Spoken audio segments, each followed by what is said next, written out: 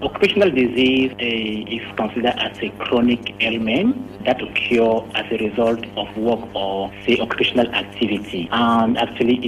it's an aspect of what we call occupational and safety health, and will be considered as a disease which is typically more frequent in people within a particular profession as compared with the general population, or in people within a particular profession compared with